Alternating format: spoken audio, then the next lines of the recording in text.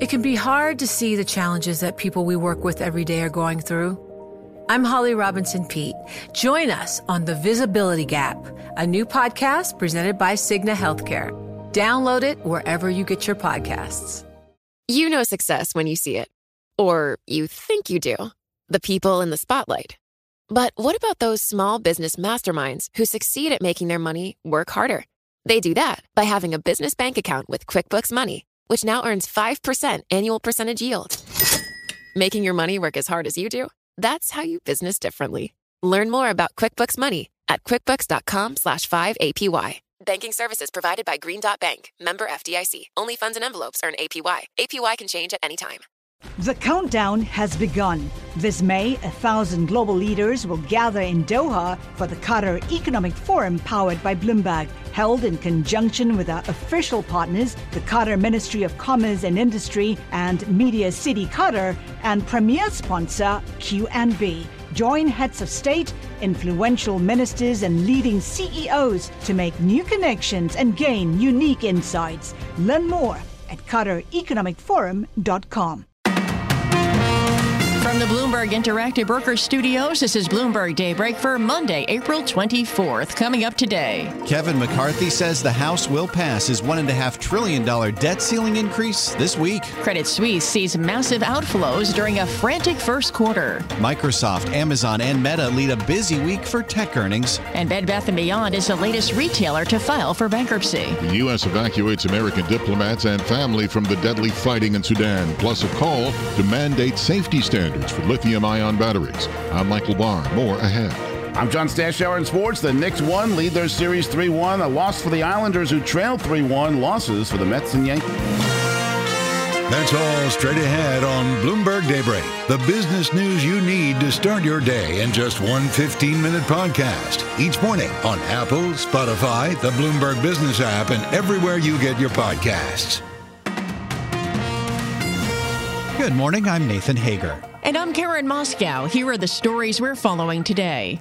We begin with a debate that could come to a head for markets in the coming weeks. The risk of U.S. default on its debt is front and center. House Speaker Kevin McCarthy says his plan to raise the debt ceiling by $1.5 trillion will pass this week. We're the only ones in Washington that are actually putting a responsible plan out that will raise the debt limit. Think about it, for more than 80 days it's been since I sat down with the president on February 1st to negotiate, to work through this, and he's ignored it. Speaker McCarthy discussed his plan in an interview with Fox News. He still may need to convince members of his own party. A person familiar with the counting tells Bloomberg McCarthy still has not lined up enough votes to pass his bill. Well, sticking with politics, Nathan, it looks like the latest presidential polling shows both parties suffering from candidate fatigue, and Bloomberg's Ed Baxter has that story. This is a new NBC News poll that shows Americans souring on a Biden-Trump rematch. And of course, at this point, the most likely scenario it is at this stage. Trump has emerged as a strong frontrunner on the GOP side. Biden is looking to formally announce as early as this week. But the polling shows most of those surveyed, 70% said Biden should not seek re-election. This while 60% said Trump should bow out. Biden's age was a top issue, while Trump's indictment didn't seem to mean much. In San Francisco, I'm Ed Baxter, Bloomberg Daybreak. Thank you, Ed. Let's turn to markets now, where it's a busy week for corporate earnings. More than a third of the companies in the S&P 500 report results, and we get a preview from Bloomberg's Charlie Pellet. Technology will be in focus when we hear from Microsoft, Meta Platforms, and Alphabet. Lisa Shallot is Chief Investment Officer for Wealth Management at Morgan Stanley. So far, earnings have been mixed at best. Certainly we've had a sector mix issue here that, has prevented a material meltdown, but we've had some big names missing on fundamental things like demand, like pricing, like margins. This week, we hear from a wide range of companies, including General Motors, Caterpillar, ExxonMobil, GE, MasterCard, Visa, PepsiCo, UBS, and UPS. In New York, Charlie Pellet, Bloomberg Daybreak. All right, Charlie, thanks. We also get earnings from a closely watched regional bank today. First Republic reports after the close of U.S. trading. Herman Shan is Senior U.S. Regional Bank Analyst for Bloomberg Intelligence. First Republic is important because they are sort of viewed as the ones in the crosshairs the most. If that one does face an issue from the FDIC coming in, the domino effect could happen again, and the spotlight could shift to other banks that maybe are performing a bit weaker versus the others. So it's incumbent for First Republic to really stabilize themselves for the industry's stake, and we expect to see some commentary on some stabilization in their deposit outflows later in the quarter, which should be helpful.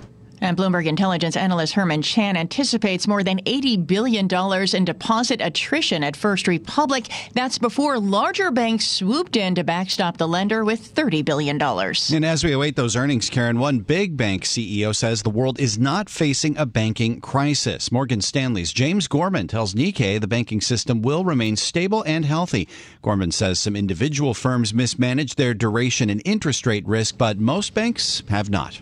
Well, in Europe, Nathan, we're also watching banks this morning. Earnings are out from Credit Suisse, showing a frantic first quarter marked by heavy outflows. And we get the latest live with Bloomberg's Ewan Potts in London. Ewan, good morning. Good morning, Karen and Nathan. As if UBS needed a reminder of the challenge on its hands after the emergency takeover of rival Credit Suisse. The failed lender saw $69 billion of outflows in the first quarter.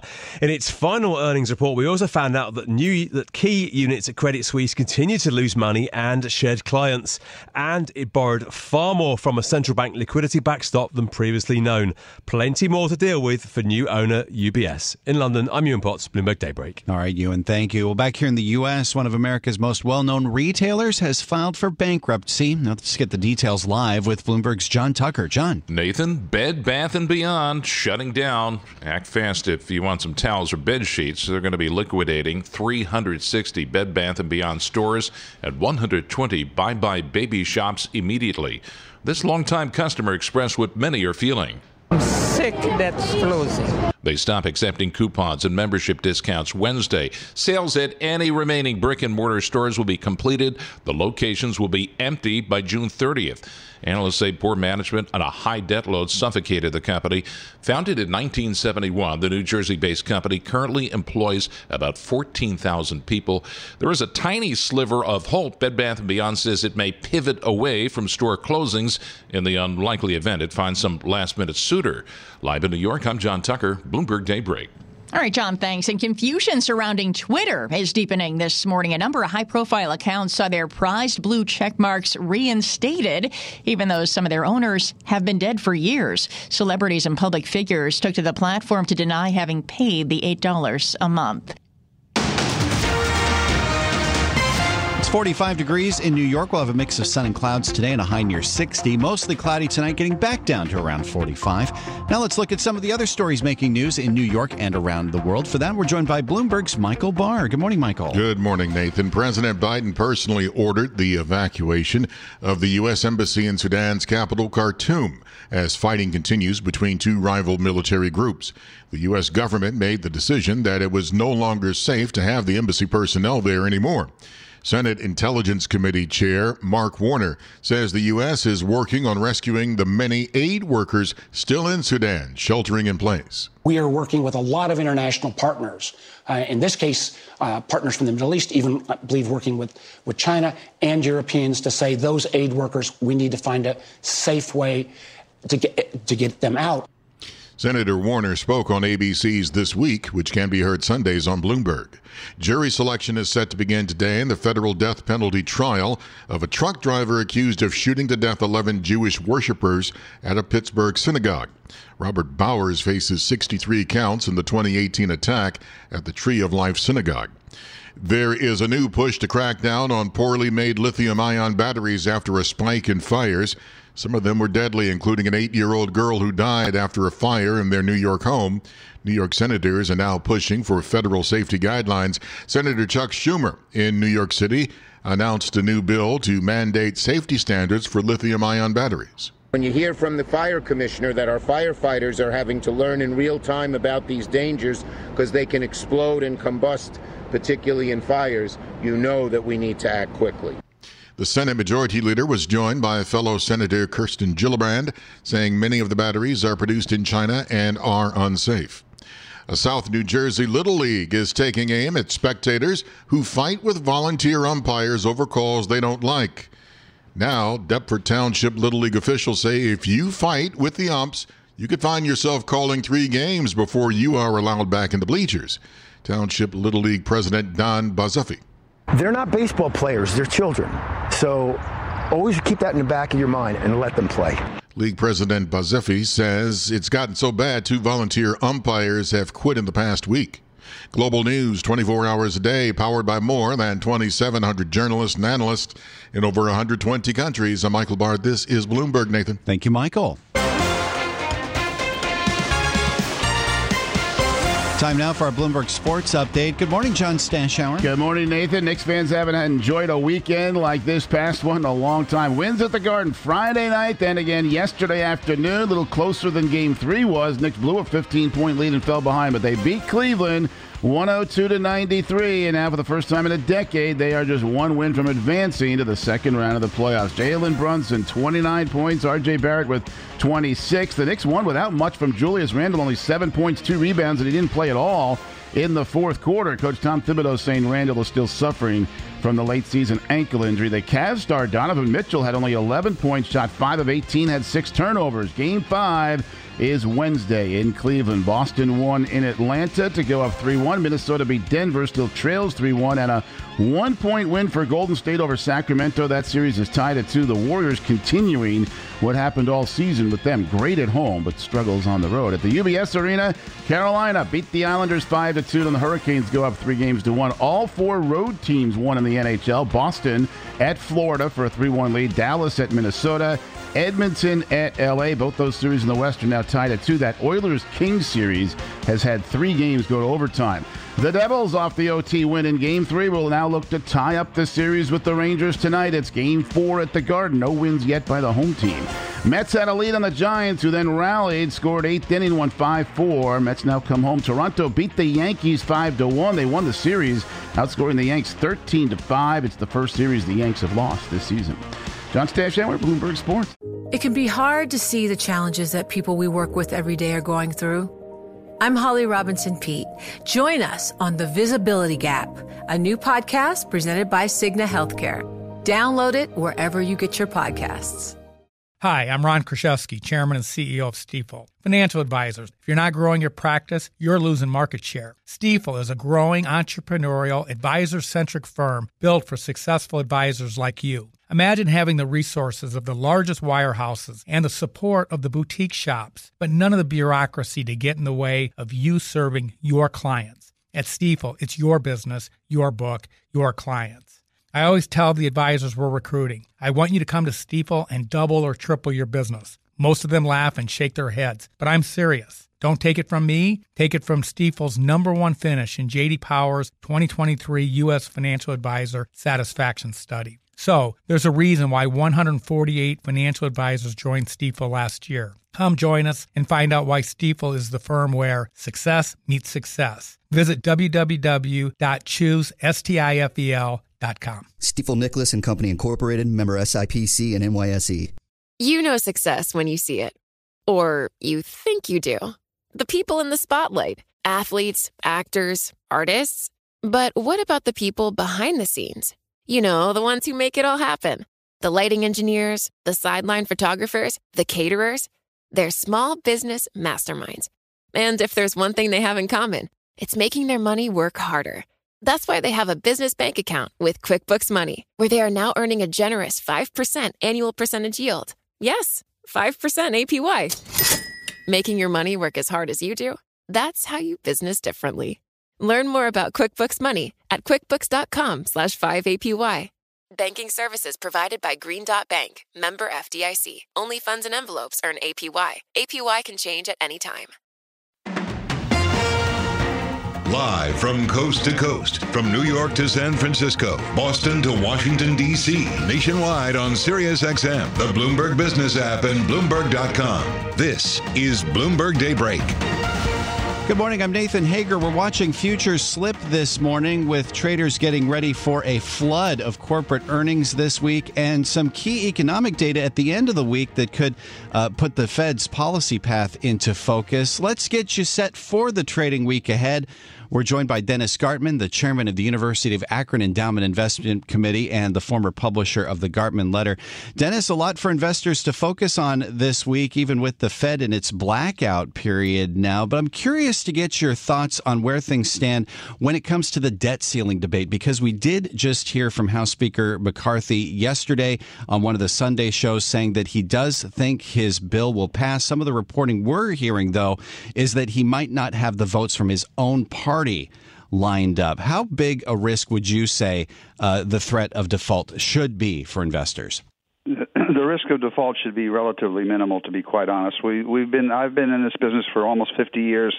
I've seen this process wend its way to finalization, 5, 6, 7 times in the course of the past 50 years. We'll get to 11:59 on the clock, and they'll come up with an agreement of some sort. Yes, it's difficult. Yes, it's disconcerting. Yes, it's dismaying. Yes, we look like a third world nation, but when push comes to final shove, they'll reach some sort of an agreement. It's a little discouraging to find out that even the Republicans are unable to pass a piece of legislation and get it through the House.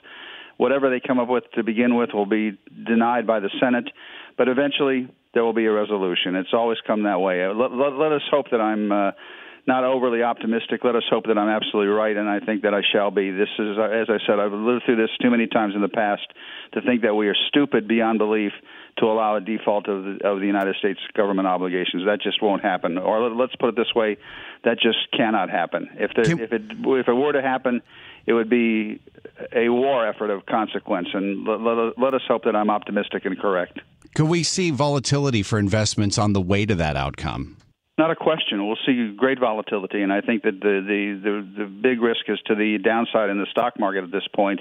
I think that's where the risks lie, not so much in the government securities themselves, but in the fact that the public has been involved, the fact that we've had a huge rally in stocks since the start of the year, predicated basically upon five companies: Meta, Microsoft, Alphabet, Amazon, and NVIDIA.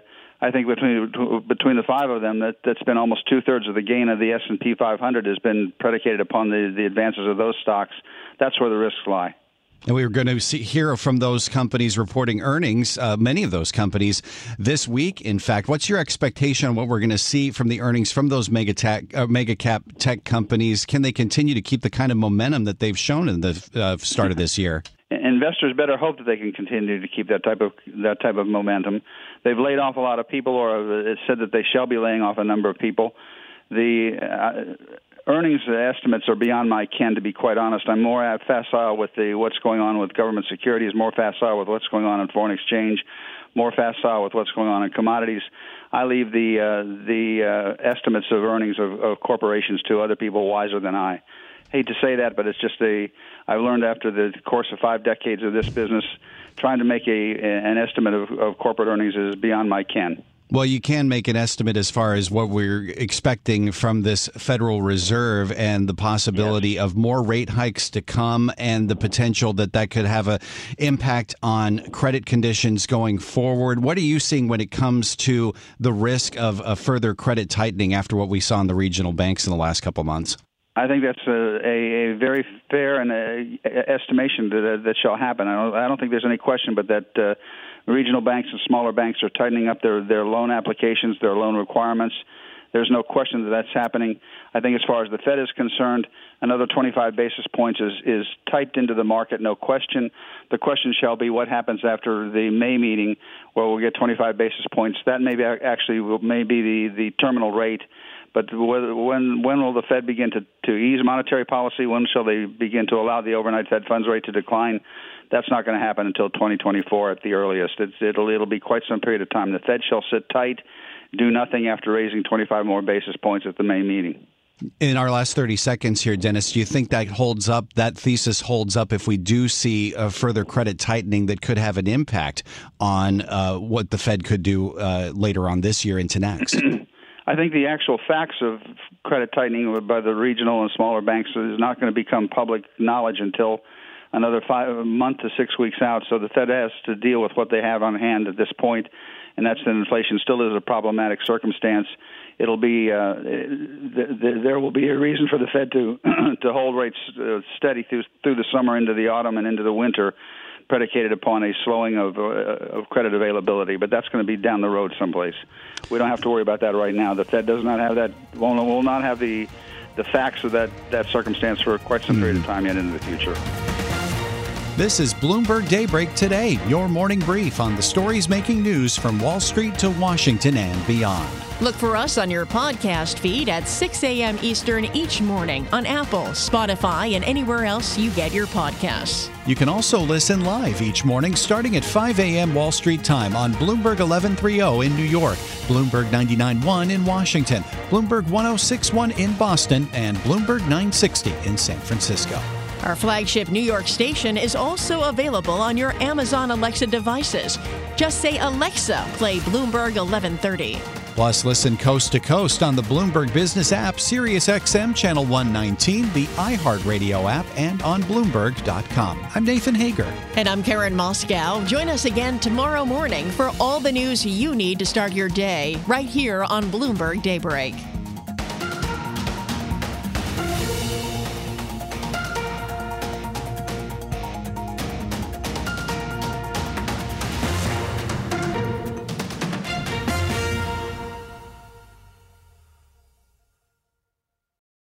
Collaborate for a greener future at the Bloomberg Green Festival, a groundbreaking celebration of the thinkers, doers, and innovators leading the way. From design and culture to technology, science, and entertainment. Hear from inspirational speakers and immerse yourself in climate solutions. July 10th through 13th in Seattle. Title sponsor, Amazon. Official airline, Alaska Airlines. Get 20% off using promo code RADIO20 at BloombergLive.com/Green Festival.